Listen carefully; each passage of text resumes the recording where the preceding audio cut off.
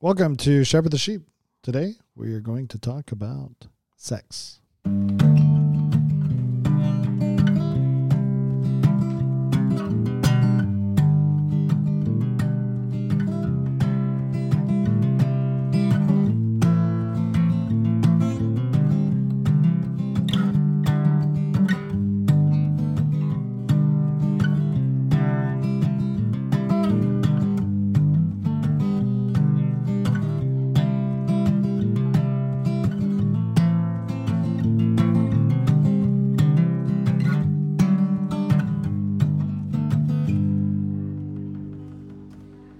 Yay. Thank you, Anthony. We should thank him more often for that. Oh. His little intro there. Oh. Yeah. Anthony with the intro and the exit, just in case you don't That's know, our right. guitar player. Credits to him. Anthony. Every listen Sejo. gets Yeah. some 10 cents. No, I'm kidding. That's right. Yeah, I know. If we got paid for this, then we would give him some. Yes. Because he's a part of that. Right. I mean, the music is, like, I think people know the music. Yeah. Yeah, they know him. So good job, Anthony.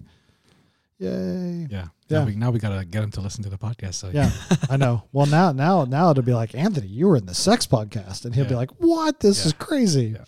Yeah, this is good. This is good. Well, we've talked about it for a while. Mm-hmm. We said we were going to do this, Mm-hmm. and here we are. We're doing this. Yeah. Yeah, let's talk about sex. Yeah. Yeah, We have to. I know, right? Just kidding.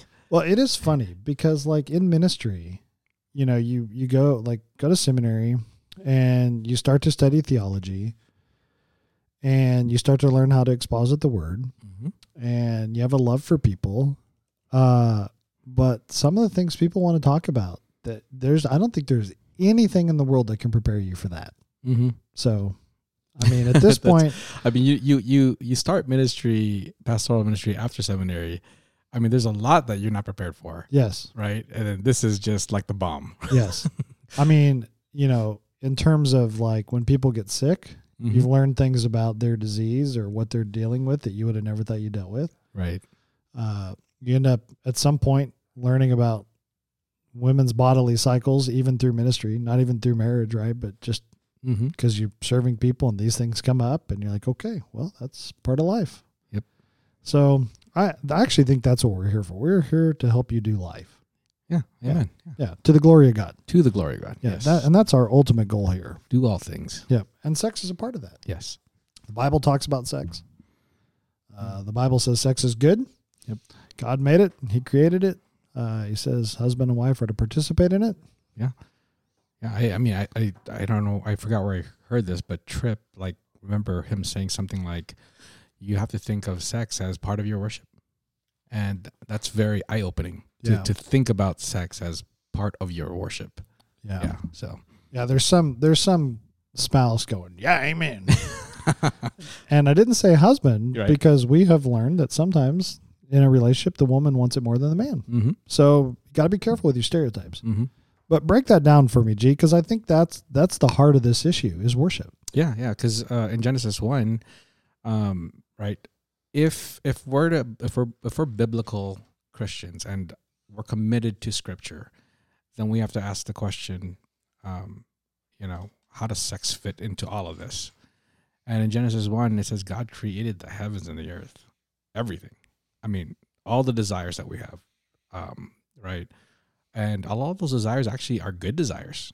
But when desired in a wrong way, with wrong motives, for self-benefit alone, right? That's where our worship lacks, all right? And so even with sex, if he created that desire for us to have, right, and gave us even the biological ability to perform it, well, he must know the way to do it. So even when we think about sex, like Christ has to be at the center of that. And so, right, just like everything we do all things to the glory of God. Well, that includes sex. And it's such a weird way to think about that, but it's, I think part of it's that the taboo behind it that makes us go, weird. That's kind of weird. And I mean, saying it sounds weird, because we grew up in a culture that it's either like sex for everyone anytime you want it or no sex at all. So yeah, I think how we do it, how we think about it, how we because sex is a desire, right? Part of it is a desire. So how we think about it is part of our worship. Yeah, I agreed. Mm-hmm. Yeah, and I mean, I remember writing an article about this, and I mean, you just hit the heart of the article, because even, right, honestly, you can easily uncover the sinful side of sex. Yeah. And the culture has no problem promoting the sinful side of sex. But that makes sense. There's unbelief. At their heart is unbelief. Mm-hmm. It's not, right, at the heart of unbelief is me, Mm-hmm. not God. Yeah, they start with desire. Yes. And they're if you're an American, you're told to pursue happiness. Yep. At any cost. If it's good for you, then pursue it. Yeah. But what we're saying is, no, God created all these good things, so we must pursue it under the banner of who He is, what His character is like, and and how He designed it to be. Thus, we could do it in a worshipful way. Oh, Yep, and there's yep, Ripley. Yep.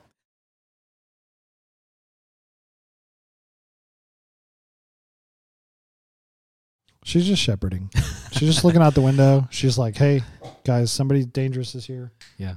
So yeah, I mean, She's It could be the- no, living it's not her the moment. sanctified part of her. yeah, she's doing by nature what God made her to do, Exactly. shepherd. Yeah. So it's interesting, G, because one, I don't really have, like, we kind of have a rough outline. I actually kind of want to have this conversation without a rough outline, because there is so much to be said on this. Yeah. I mean, we could talk about identity. We could talk about all the sexual sins that exist in this world. But I think by talking about what Scripture says it is, we actually are setting a framework, because when you understand the definition and what God says about it, then you quickly can articulate sinfulness. Yeah. Right? So if we define sex as this way, and by the way, this is my definition for a 3-year-old, Mm-hmm. and have told all of my boys at 3 years old what sex is. Okay. Now, again, somebody would balk at that. And I would just say, you got to listen to the podcast before this on sex, drinking, and edgy conversations onto why we would talk about things like this. But it's a part of life. And I think you can tell anybody at any age the definition of sex. Sex is an activity between husband and wife. That's good. Boom, that's it. Ah. Now, right away, if that's the definition, and it is, Genesis 2, Mm-hmm. then Paul, or the Hebrews writer, backs it up with let the marriage bed Be undefiled. Yeah. be undefiled. Mhm. Okay. You have it defined that way throughout Scripture, right? If that's the case, then instantly, right, you have to say, okay, sex between two unmarried people is sinful. Yep. Homosexuality is sinful because sex is for husband and wife, not between two people that have a government ordained marriage. Right. Government actually God doesn't look at the government to define your marriage.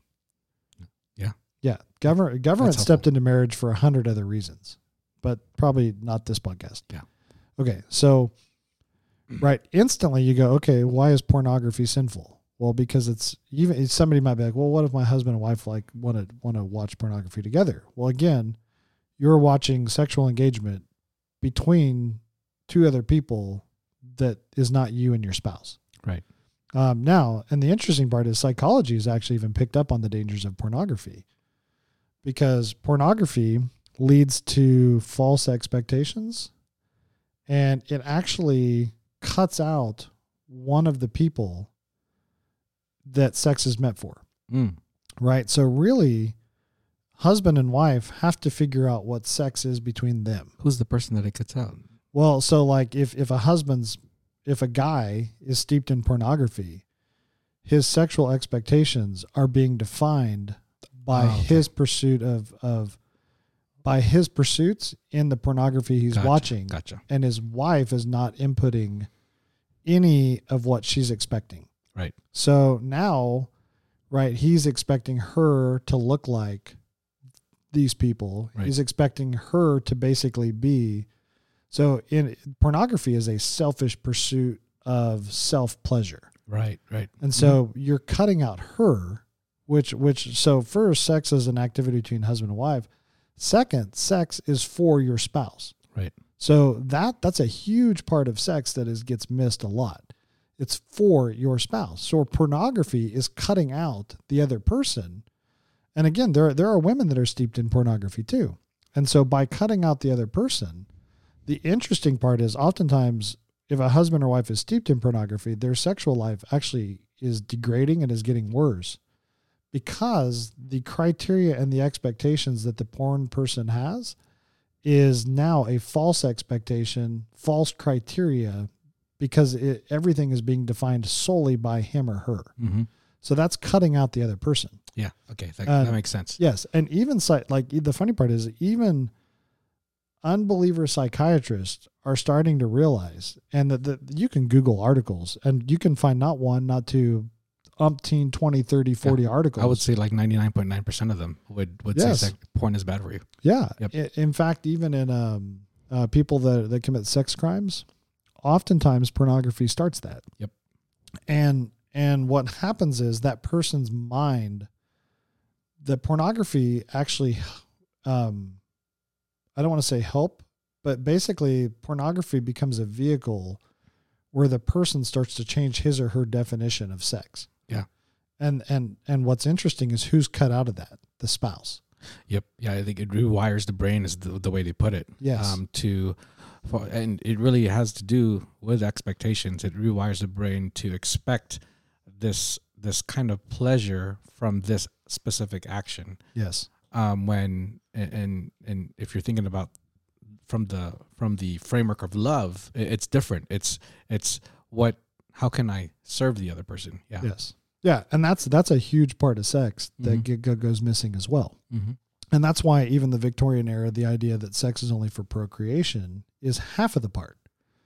And the Proverbs 5, where David is telling Solomon, who then Solomon probably told his kid, talks about,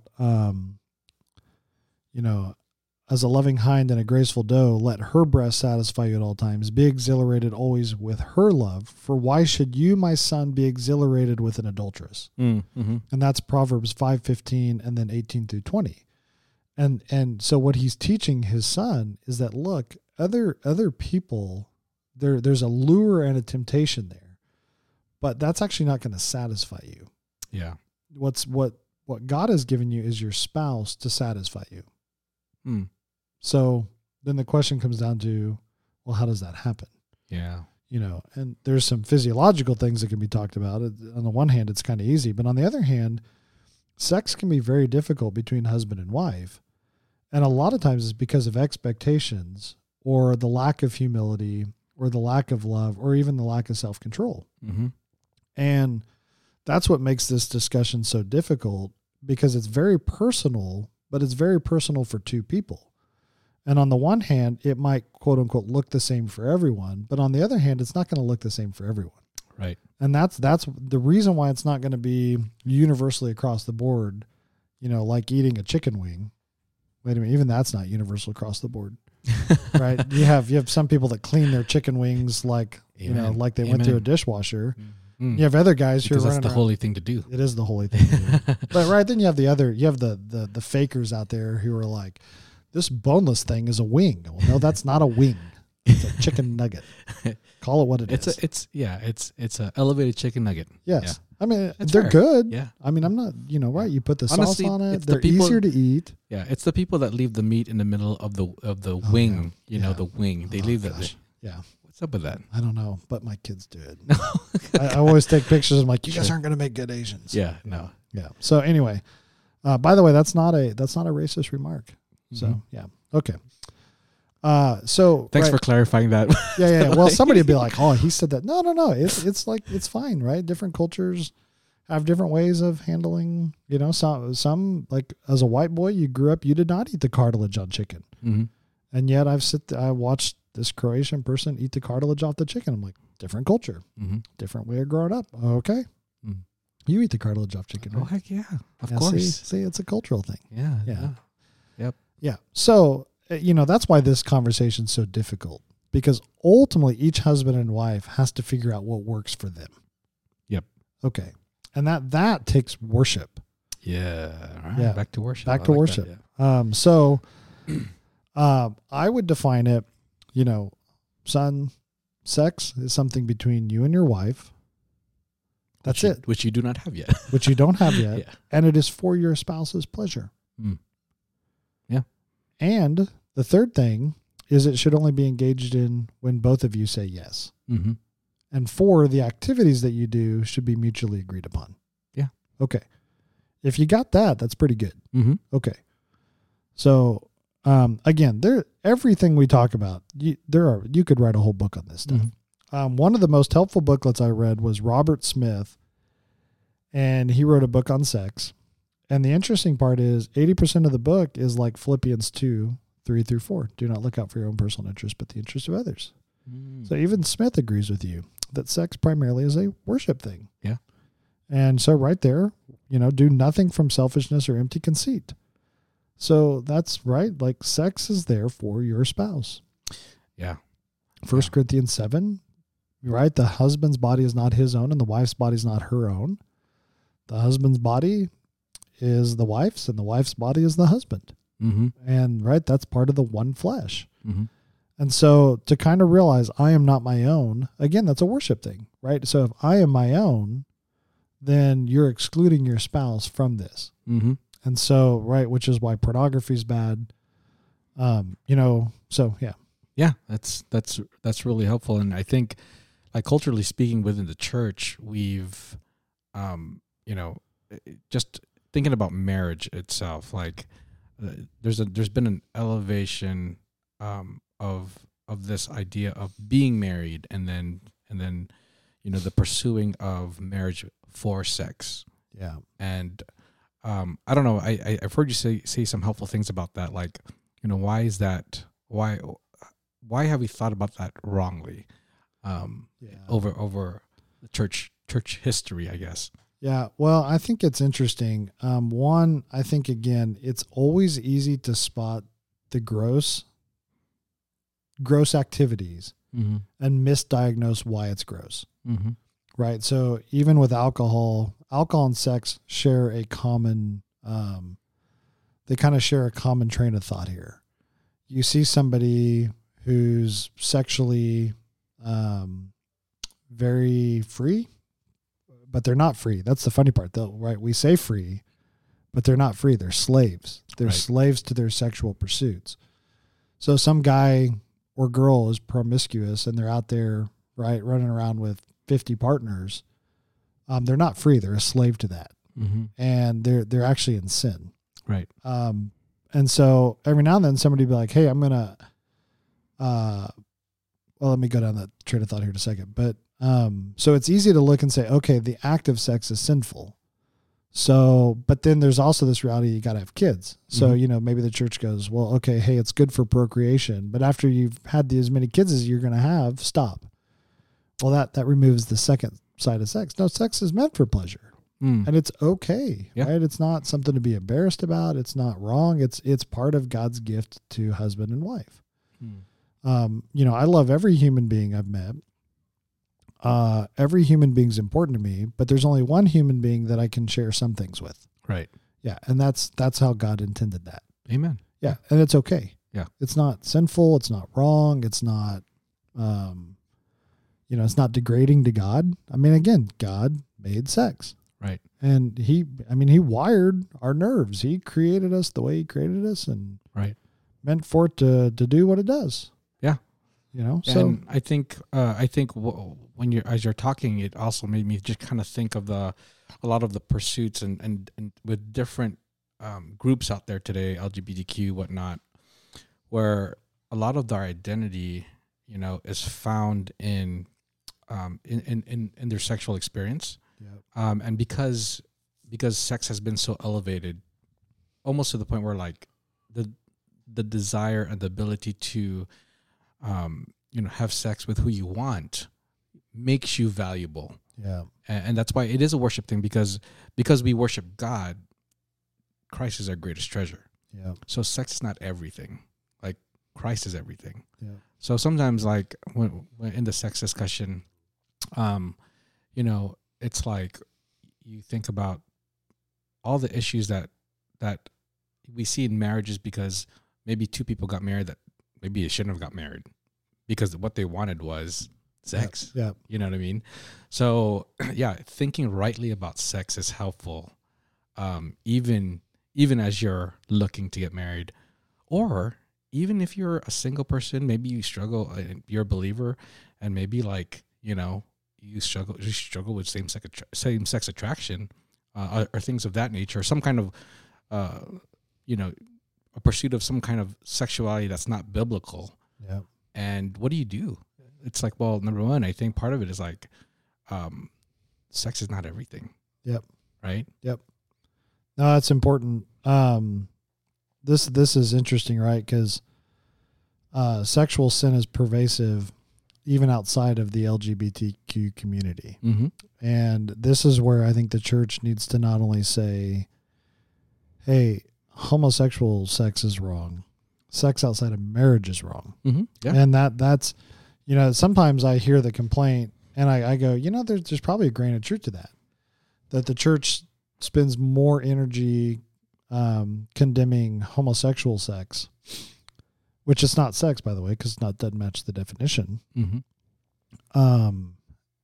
And less time condemning single people who are out engaging in this activity. Mm-hmm. That's probably a valid criticism. Yeah. And so actually I was reading an author and he said, listen, I have to submit my sexual desires to Jesus Christ.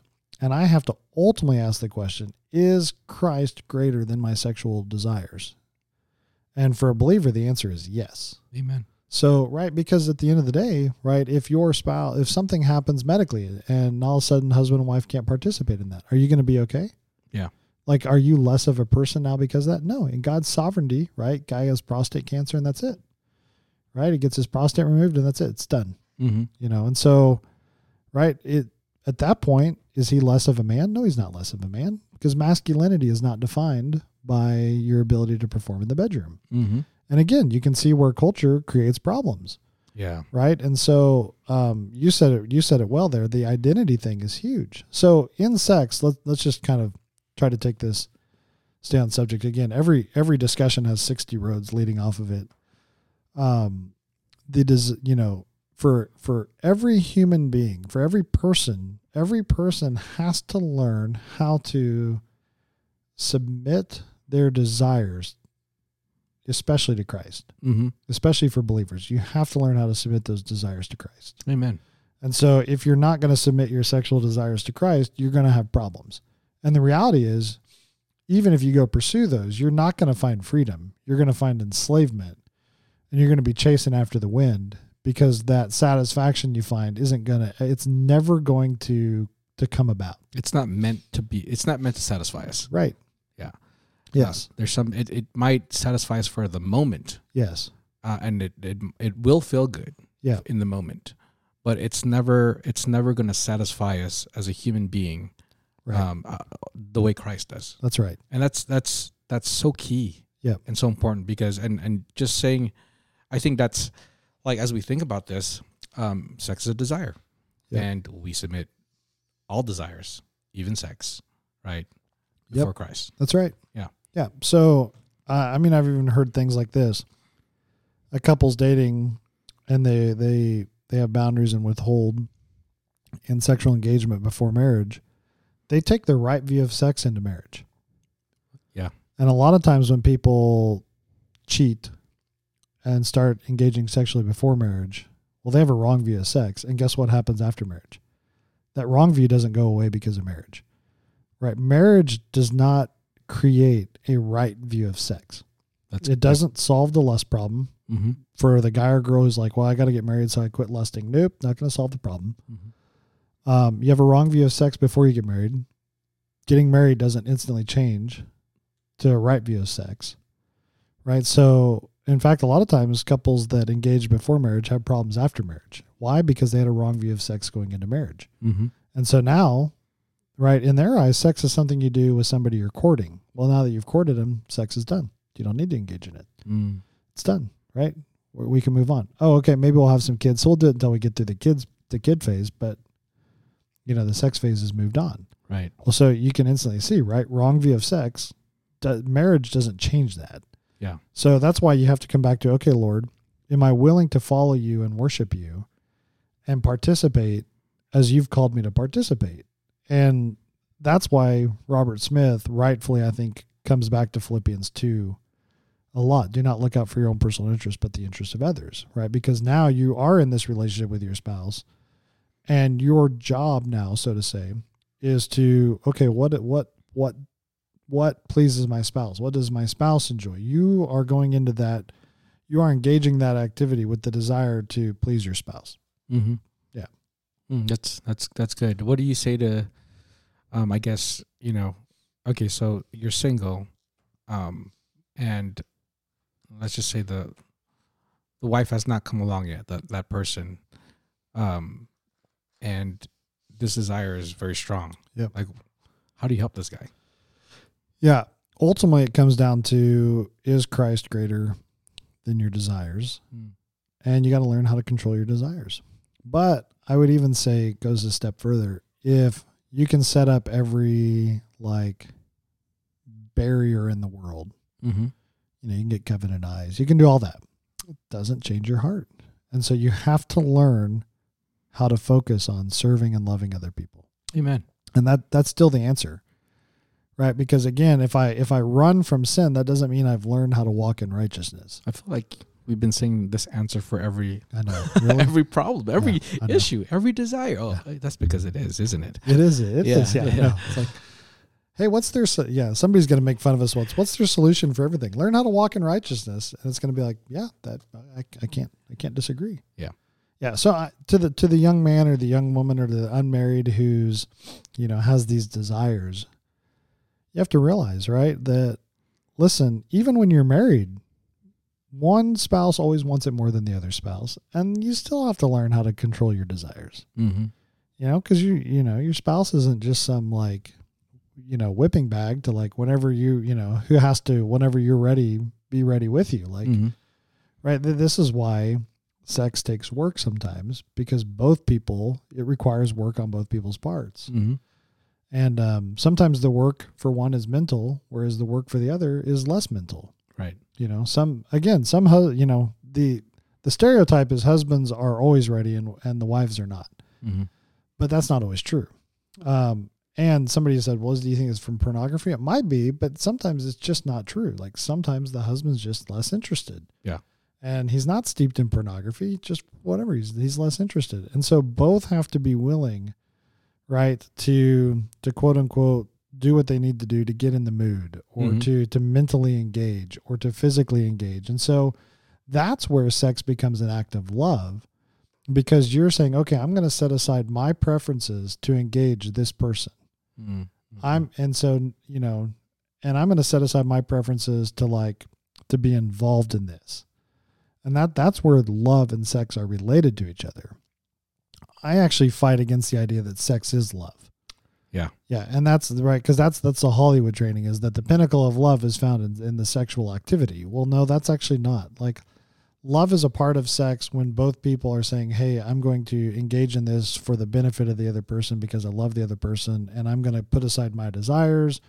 Maybe I want to go to bed early.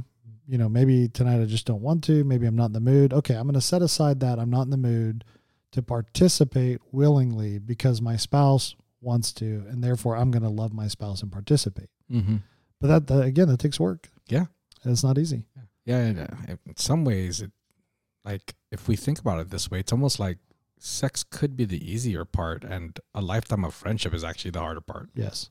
I mean, that's right. That's encompassing work. It includes sex. It includes kids, raising them together. It includes always pointing one another to Christ. It includes, times when, you're frustrated, when you're happy, it's to be friends for life is, it requires a lot of selflessness. Yep. Yeah. Which is, again, I think it does come down to Christ, it does come down to worship and submitting our desires to Christ. Yep. And even in the husband-wife relationship, right, there's just a cycle that occurs that often means both parties are going to have to pause Mm-hmm. any engagement for a while. Right. Yeah. As that cycle bears out. Right. You know? And so, I mean, that's just the biology of our bodies. Mm-hmm. Right. And as one podcaster, I don't remember who I was listening to, he said, like, look, she probably doesn't want to engage during that week. Mm-hmm. So leave her alone. It's like, yeah, okay, that's fair. Right. Like, again, leave her alone, you know? And so again, even in that time, even in marriage, right, that's where you have to be able to control yourself. Right. You have to be able to submit. Okay, Lord, hey, you know what? It is what it is. And I'm just going to, I'm going to love you anyway. And it's okay. Yeah. I mean, like, yeah, what you're saying with friendship. I mean, most of our married life is more as friends than as anything else. Right. Than it is, quote unquote, as lovers. Right. Yeah. Because, yeah. I mean, that would I hate those movies where it's just like, Oh, I know. and it's like, come on, man, you're making me look bad. Yes. No, but it's Hollywood. It's not real. And those are just weird expectations that no one can really fulfill. Yeah. So, yeah. So when it comes to sex, I'm kind of looking through what we did kind of have written down. It might be good to talk about identity. Yeah. Your sexual desire is not your identity. Mm-hmm. And that's, so the LGBTQ issue, a lot of the discussions are about sexual desires. Okay. Truman's book, The Rise of the Modern Self, does a good job of actually explaining it's actually not about sexual desire. It is a question of personhood. Yeah. And it is a question of where do we find our personhood? Mm-hmm.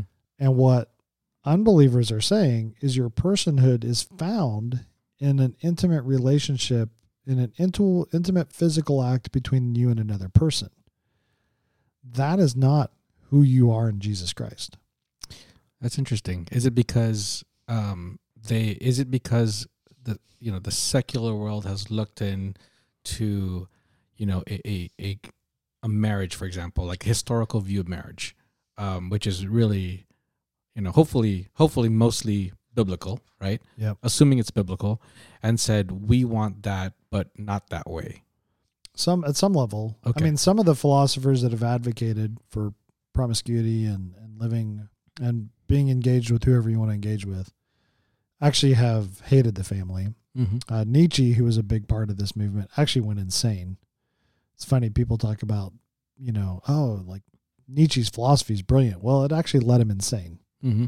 So it actually, which is right. You try to reorient the world in your own image, something is going astray, and it's probably you first, because the world is not going to end up bending to your idol, right? At some level, your idol your idolatry is going to lead to your actions, which is going to lead to you engaging with other people. And at some point, other people are not going to share your idol.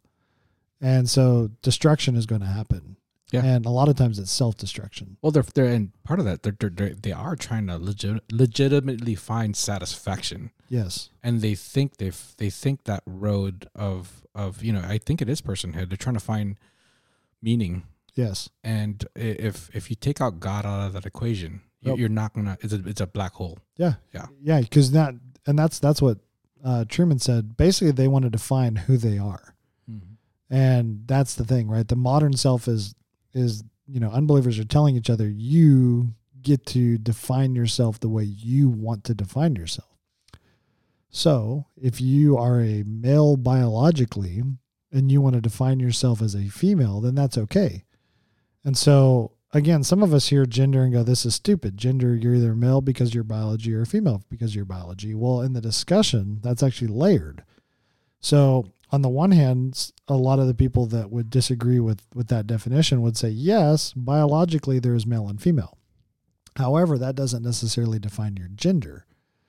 And so now that people are saying, hey, I identify this way, and because I can define my own personhood, you can't now tell me that I'm not a female, even though I have male parts.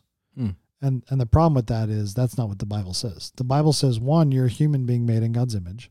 So that's your first identifying marker. Second, for believers, you're a child of God, recreated and being made into his image. Mm-hmm. Right. And so you are becoming more like Christ. So my identity is not in my sexual pursuits. It's not in my sexual conquests, quote unquote.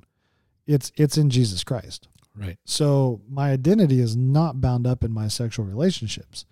And then so now even asking Kyla to make me feel complete as a person is asking her to replace Jesus Christ.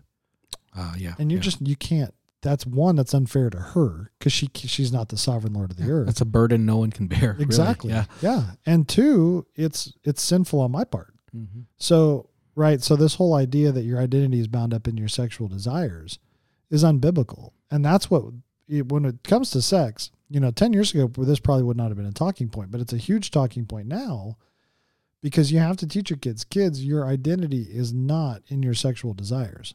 Yeah. Your identity is in Jesus Christ. Your identity is in how God made you. That's who you are. And what you're saying when you say identity, you're really talking about value. Yes. Because what people want is to be, I guess they want to have meaning. I guess I don't know how to say it, but they want to have value. Yep. Because they don't know that they're made in the image of God, and that is valuable already. Mm-hmm. And I think maybe that's why Nietzsche went crazy because you're trying to ask people to put a burden on themselves that no other human being can solve. Yes. It's an impossibility to ask somebody else to complete you. Yes. As much as, what was that movie? Oh, yeah, Jerry Maguire. Yeah, Jerry, you complete me. Yeah. You complete me. I mean, we get the sentiment of that. Yeah. But it's not a reality, there's something transcendent about God that he can fulfill that missing gap hole, whatever you want to call it, in your heart. Yep. It sounds cheesy. People say it all the time, but it's true. There is a hole in our heart that only God can fill. That's right. Yeah. Yeah. Because you're made to worship him. Correct. You're not made to worship other things. Mm-hmm. So when you don't fear God and you fear these other things, what follows is foolishness mm-hmm. and self-destruction. Even though you might find pleasure and quote unquote short-term joy in that, you're not going to have, it's not the kind of joy that Jesus Christ gives to his children, right? Because even Jesus's kids, right? That was kind of a weird way to say that, but you get what I'm saying. Right. We can have joy even when life has gone to hell in a handbasket, mm-hmm. right? The whole world can explode and there's a contentment and a joy in Christ that you're like, well, you can't take that away from me. But so then to try to root your identity in your sexual desires, well, really it's a selfish ploy. Mm-hmm. So it's, again, self-idolatry. And the crazy part is that some of those movements would say we're selfish for not allowing them Yep. to pursue those sexual pursuits and or Yes. to identify as whatever they want to identify. Right. It would say that we're unloving for saying, the opposite. Yeah. But the interesting part is no matter what standpoint no matter kind of like believer, unbeliever, there's an ethics to both worldviews. That's true. Yep. Right. Because even the unbeliever, you're free to pursue your sexual desire, is going to say, but it's not right for you to force somebody else to engage with you. Mm. So, right. It's funny. Even unbelievers will say rape Mm-hmm. is wrong. Mm-hmm. Because, Yeah. so, you know what I mean? Like, even though the rapist might say, well, but that's my sexual desire. It has to be between two consenting adults, right? Yes. Yeah. And again, that's a misdefinition. Except the rapist. The Yes. rapist says, well, no, Yeah. they don't have to consent. Yeah. Because my desire is to I get off on raping somebody. So why would you deny that from me? Yes. That's unloving. Yes. Yeah. Which is, again, well, it shows the layer of sinfulness that exists in this issue. Yeah. Yeah. And so that's why, but the reality is you can have two married people, and just because you're married does not mean your pursuit of sex is actually holy. Mm-hmm. Right? Yeah. Because, again, if you're forcing yourself upon your spouse, that's Mm-hmm. a problem. Right. Okay. So all that to say, when it comes to this, your identity is in Jesus Christ. It's not in sex. I think at this point you have to kind of fight that. And Mm-hmm. you have to grow in your conviction of your identity. Otherwise, right? Because again, you live in a culture that just breathes your sexual pursuit is your identity. Right. And that's unfair.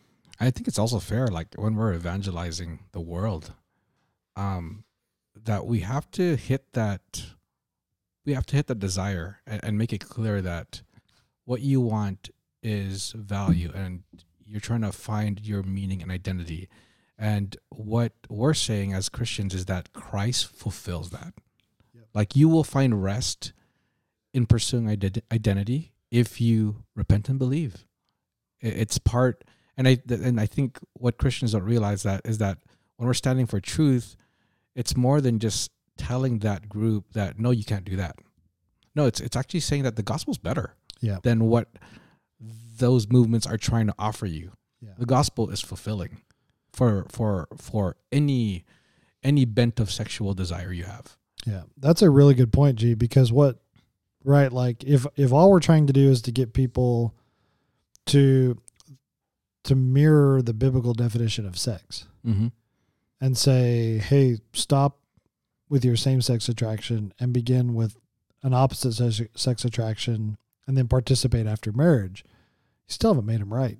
Correct. You still haven't helped them walk with Christ. You still haven't, right? There's still going to be that quote-unquote hole, mm-hmm. because they need Jesus Christ. They do. Yep. And so, no, that's a really good point. We're not just telling them your sexual participation is wrong. We're mm-hmm. telling them, listen, true fulfillment and joy is in Christ. Mm-hmm. And that's what you're designed to worship. That's what they're looking for. Yes. And in salvation, when God saved us, and He's sanctifying us to be more like Christ, we're actually becoming more human and more valuable. Yes. Yeah. It's interesting. There's a scholar that said this once. Right. That unbelievers in a way become more like beasts than they do like human beings. Oh, that's so true. And it was a really good point, because it's like, because you end up pursuing these beast-like characteristics or pursuits or passions, mm-hmm. but because they're not centered in Jesus Christ and they're not centered in the rest of the gospel. Yeah. Yeah. It's like, wow, that's really good. Yeah. Yeah. It's crazy. I mean, it's crazy. Okay. So we've talked about what sex is. It is an action between husband and wife, mm-hmm. For your spouse's pleasure, also for creation or for procreation. It is right. We definitely said husband and wife, not between two people. Marriage is defined as between husband and wife. Marriage is more than sex, mm-hmm. And yet sex is only for marriage. Okay, so again, when somebody's like, well, it doesn't say you can't sleep with anybody in the Bible. Yeah, it does. It says sex is for husband and wife. Mm-hmm. Boom. Yep. For your husband and wife, right? Not like, well, but it's somebody else's wife. Yep, that's sinful. That's adultery. Right. Yeah. So, okay.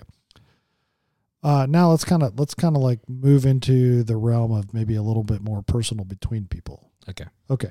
So again, we're not going to I'm not interested in breaking down the X's and O's. First, one of my encouragements on this is be willing to talk to your kids often about sex. Gotcha. Kind of like you don't eat an elephant in one day type of deal. Yeah. Yeah. Yeah. I Okay. mean, so again, if I could change the way culturally we do things, I would move away from the talk. Yeah. How did you grow up, by the way? Was that? It was the talk. You had the talk. Yeah. Okay, Yeah. Gotcha. But listen, everybody's talking about it all the time. Yeah. Okay. Yep. So hey kids, here's what sex is between husband and wife. Mm-hmm. Boom. You can tell your 3-year-old that. Mm-hmm. Okay. Now, 16-year-old, you may have to go into more detail a little bit. But again, I'm never going to talk about it in such a way to where that embarrasses my wife and I. Right. Okay. So, right. But at the same token, you may have to hey, listen, you're 20 years old and you're dating a woman now, because I have 3 boys. You probably need to have some sexual boundaries. Mm-hmm. You probably need to not be going over to each other's house. If you both live in an apartment, you probably need to stay away from each other in Mm-hmm. that context. Stay out, you might need to start talking about boundaries and to think through, right? Because your goal in the dating is to show the other person how you're going to lead them. and also on how you're going to treat them, and you want them to stand right before Christ. And if the relationship is going to break up, you want the other person to enter into marriage pure and pure for that marriage. Right. So, right, like don't presume, oh, we know we're going to get married. Well, okay, the fact that you know you're going to get married doesn't justify it. Mm-hmm. So again, I think you got to be willing to talk to your kids, as they're getting older. Hey, listen, boys, you're getting older. Your things are changing in life. Your bodies are changing. Your desires are going to start to creep up. You have to be willing to submit your desires to Jesus Christ. Mm. You have to realize that pursuing these things on the internet is not going to lead. In fact, it's going to lead to destruction. It's going to affect you in the long run. Yeah. So I think you got to be willing to talk about it. Yeah. Not just once, not twice. Hey boys, I know it's uncomfortable, but if you have any questions, come talk to me. I promise you, your kids are hearing it from other kids. Mm. Why not hear the truth from your parents? And again, it goes back to that taboo thing. Yeah. And again, if my kids are like, yeah, I mean, right. It's uncomfortable to talk about a little bit, but they're like, well, do you and your mom participate? It's like, well, that's kind of between us, but the answer is still yes, but that's between us.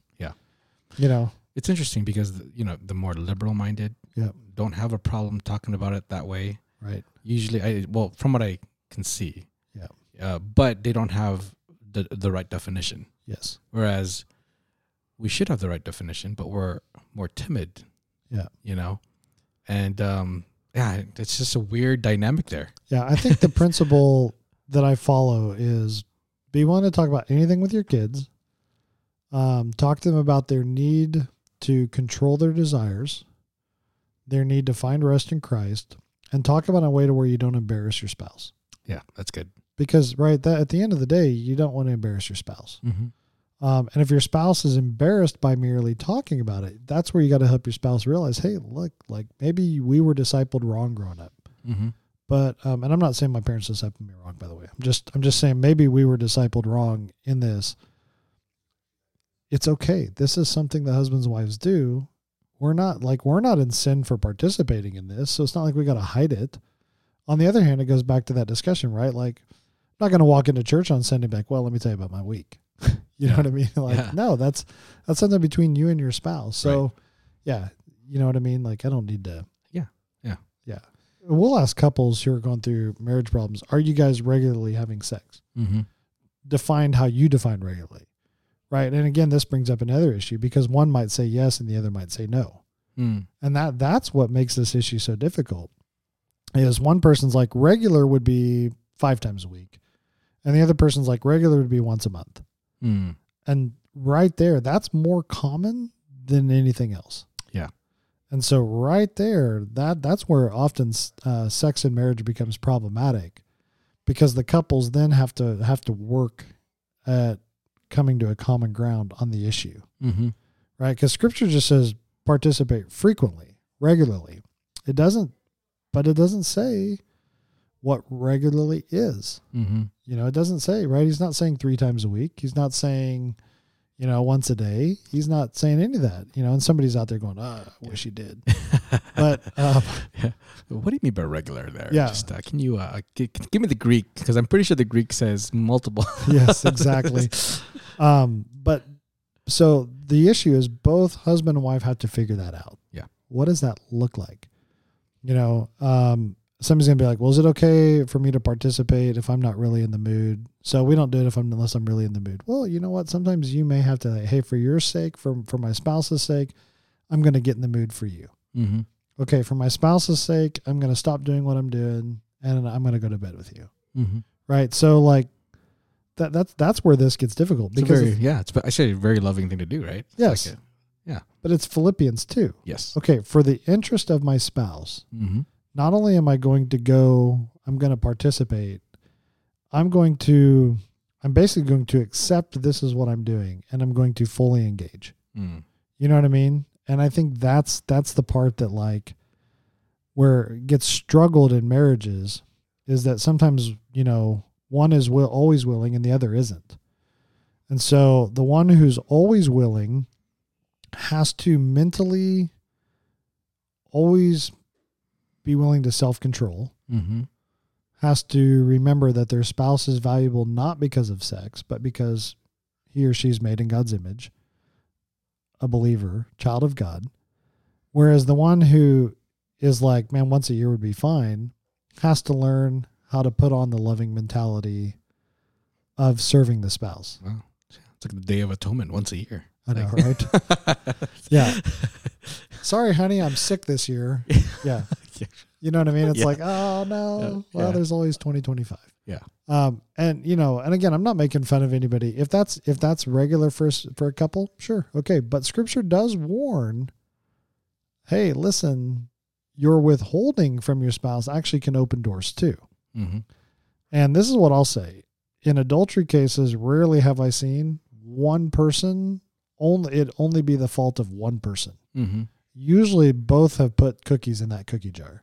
Yeah. And now, again, it is, somebody always be like, but it's still wrong to respond. Of course, it is still wrong to run out and respond by committing adultery. It is wrong to turn to porn. Yes, that is not the right way to respond to that.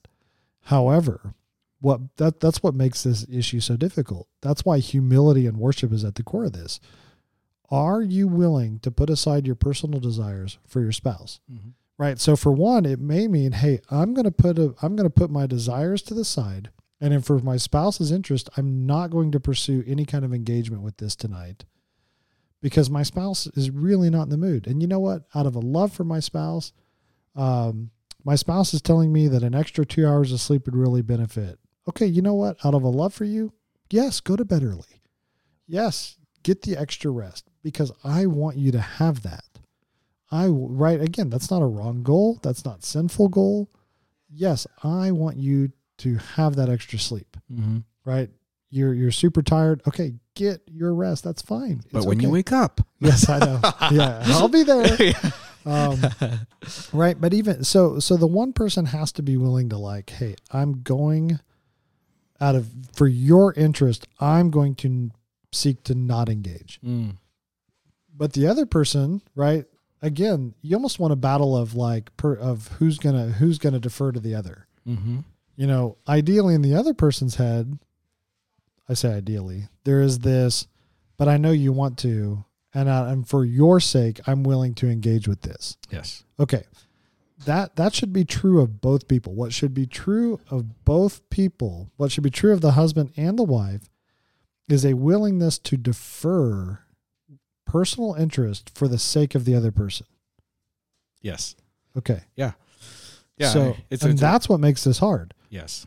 So I am saying, right, there are times where the one needs to say, for your sake, because I love you, I'm not going to ask you to participate in that. And I'm going to be okay. It'll be okay because Christ is better. However, there are also probably other times where the other person needs to say, you know what? I know you really want to. Mm-hmm. So tonight I made peanut butter and jelly sandwiches so that I'm not as tired, so that we can participate in this evening. Yeah.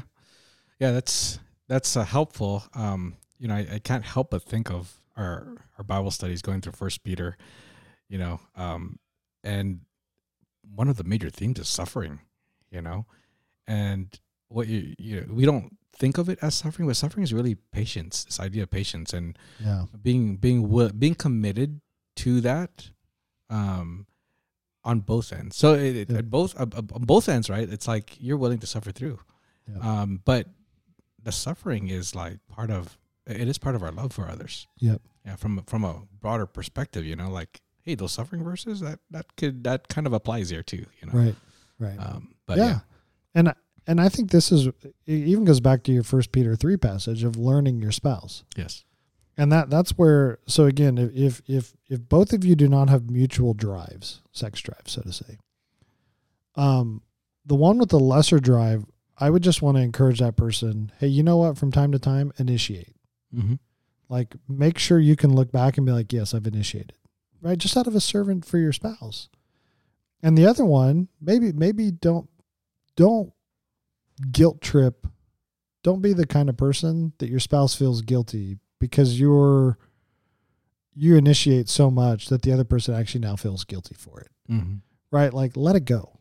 Like you know what I mean? Like you don't need to do this. That brings up another point. Never use sex as a tool to get what you want. Yeah. That's the worst thing you can do. Mm-hmm. You know what? You didn't take out the trash. Oops. Whoops. Oops. Right. That's manipulation. Yeah. That's actually not what sex is. Like you're abusing that person at that point. Because you're using it as a tool to get the other person to do what you want to do. It's not a training tool. It's not a training tool. Not a manipulative tool. And it's not looking out for the other person's better interest. That's true. Yeah. You know? And then some people need to hear, make sure you take a shower. Go make sure you're clean. Don't come home from work, be dirty from head to toe, and then be upset with your spouse. Right. Yeah. Yeah. So right there are things to think through. Yeah. I would even say, I think probably one of the best things a couple could do is talk about it. Yeah. And hey, what do you enjoy? What do you not enjoy? What makes you feel comfortable? Like talk through all those things. It's okay. And I think it's okay for one person to request. And I think it's okay if both consent. I really don't think there's much off the table at that point because there's always this question of, well, what can they participate in? Well, what are you guys comfortable with? Right. And so it's fine. Yep. Yeah. I think as long as it's not sinful. Yes. Yeah. Yeah. Exactly. It's given, but just throwing it out there. Yeah, I know. Somebody be like, well, but what if they want to watch porn? Yes, of course. Like, yeah. I always like those extreme examples are always, to me, it's like, I'm almost kind of tired of them, but I get it. That's where some people's minds run to. Yeah. So be willing. Don't be selfish. Want to please the other person. That's the act of love. Yes. That's the act of humility. Right. And everything we do should be defined by love and humility. Amen. Right. Yeah. Yeah. Okay. So yeah, don't guilt trip spouses. That's not loving. It's not humble. You know, that's the one thing I think I'll say. And I think I've already said it, but just to reemphasize, rarely are both people on the same page in terms of regularness and willingness. And that's where love comes into play. Yeah. Okay. And I think being willing to communicate.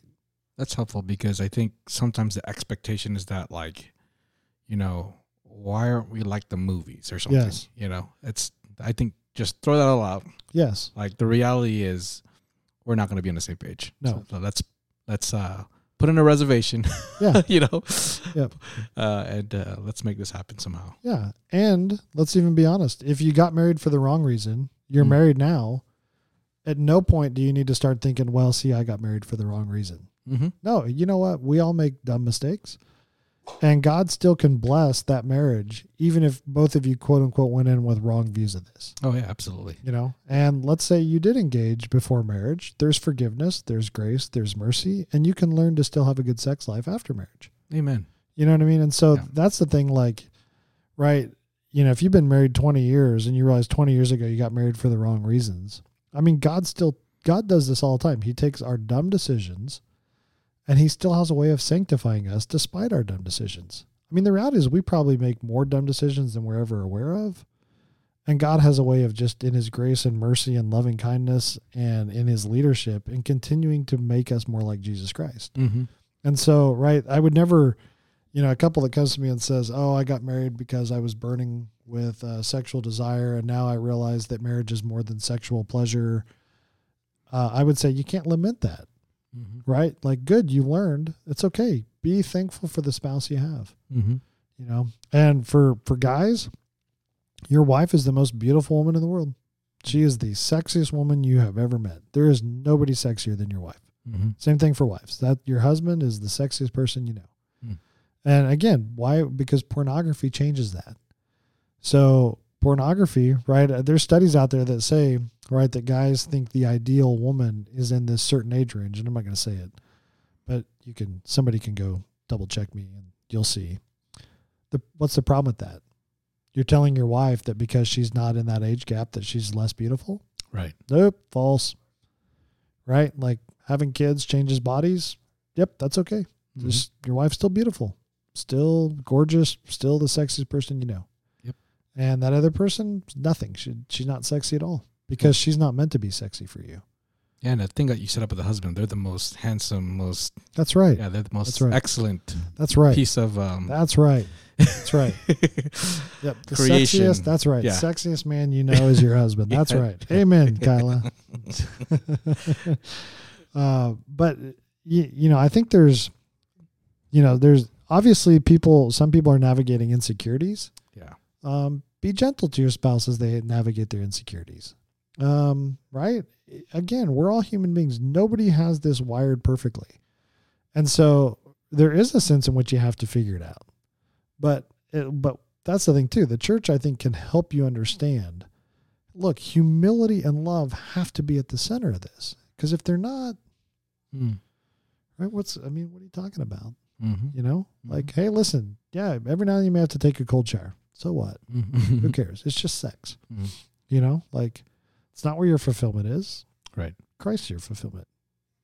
10,000 years in eternity, you're not going to be sitting there upset that you didn't get what you wanted one day. Mm-hmm. You're going to be thankful that you're with Jesus Christ. Mm-hmm. I don't know. Well, did I exhaust it? You did good. Yeah. All right. It's really a helpful discussion because you can replace the word sex with anything else. Yes. I want to be a billionaire. Yep. I want to be the greatest businessman. I want to be, super mom, Yep. whatever it is, like whatever that desire is, you have to submit it to Christ. And I think that's the lesson here. Sex just happens to be one of those loudest speakers that reveal our humanity. Yep. And our brokenness. And it is an issue within both in the secular world and within the church. Yes. Big issue. And I think both groups recognize that. And so, it's an essential part to procreation. Yes. So, that's why we're talking about it. It's so important to have the right, and again, like, replace that word sex with anything else, but also know that this is problematic in many marriages, in singles' lives, in sexuality, gender pursuits, all that stuff. Yeah. Well, we're being told it's probably the most important part of your life. And again, if you go back to Scripture and ask God's word, what's the most important part of your life? It's not sex. Mm-hmm. Even Ecclesiastes, right, talks about our satisfaction. And in the end, he says, find satisfaction in the Lord, not in the things you obtained, not in the quantity you obtained. Right. Again, your example of replace sex with anything else. He who loves money will not be satisfied with money, nor he who loves abundance with its income. And again, right, so you may want an abundance of sex. You're not going to be satisfied with it. Mm-hmm. And in fact, he says this too is vanity. When good things increase, those who consume them increase. So what is the advantage to their owners except to look on? And here, the sleep of the working man is pleasant, whether he eats little or much, but the full stomach of the rich man does not allow him to sleep. Right. And so the act of pursuing God, the act of following God and being faithful to our responsibilities, right, those are the things God has asked us to find satisfaction in. So even then, there's a sense in which you should not be looking for sex for satisfaction, that same kind of satisfaction. Yeah. And so, so if there's a marriage couple that, they break the record for the amount of times they engage and they're both mutually want to, and then there's another couple that's like 3 times a year is good. Again, right. The one couple's not more satisfied than the other couple. Does that make sense? Yep. Okay. Now there's some guys out there going, oh, 3's not enough. But the point is really this, that you are not going to find satisfaction. That's not meant to be your satisfying release. Mm-hmm. Okay. Yeah. And guys or females or males look for sex for different reasons, and so it's not just the pleasure behind it. Yeah. It's the meaning behind it. Yeah. Some women just, feel like that's the only way they can feel loved. Yep. For example. Yeah. So they're looking for love in really the wrong action. Yes. So so there's layers too. Yes. And that actually, Gino, that's a really, really, really, really good point that we didn't talk about. Sex should not be the only time you're engaging your relationship with your spouse. Mm-hmm. So if the only time you're really willing to hang out with your spouse is when you want sex, this goes back to our love podcast. Mm.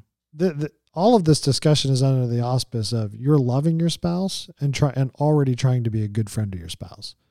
Many problems happen when it goes back to manipulation. Many problems happen when the only time you're willing to engage your spouse is when you want something like this. Mm-hmm.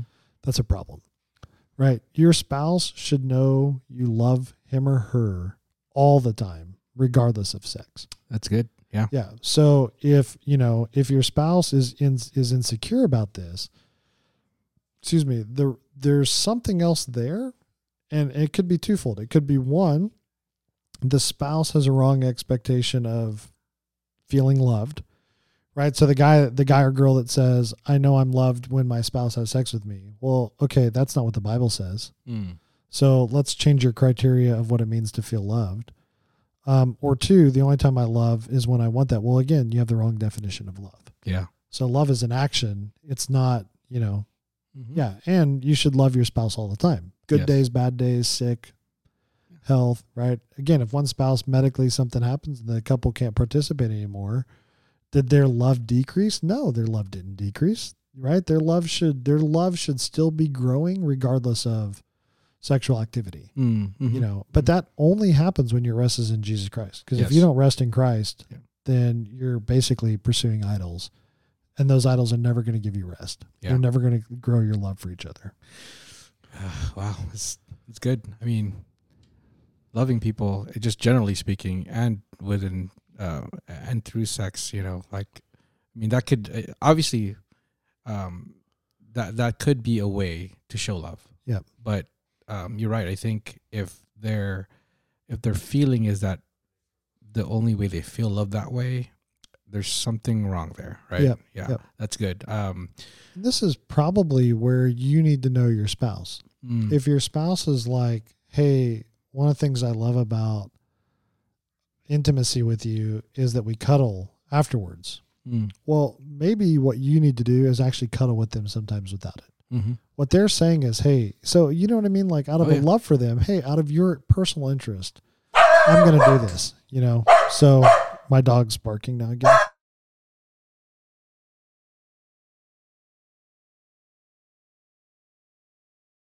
So anyway, all right. Well, maybe that's her way of saying you guys should probably stop talking about this. Yeah. So, geez, dog.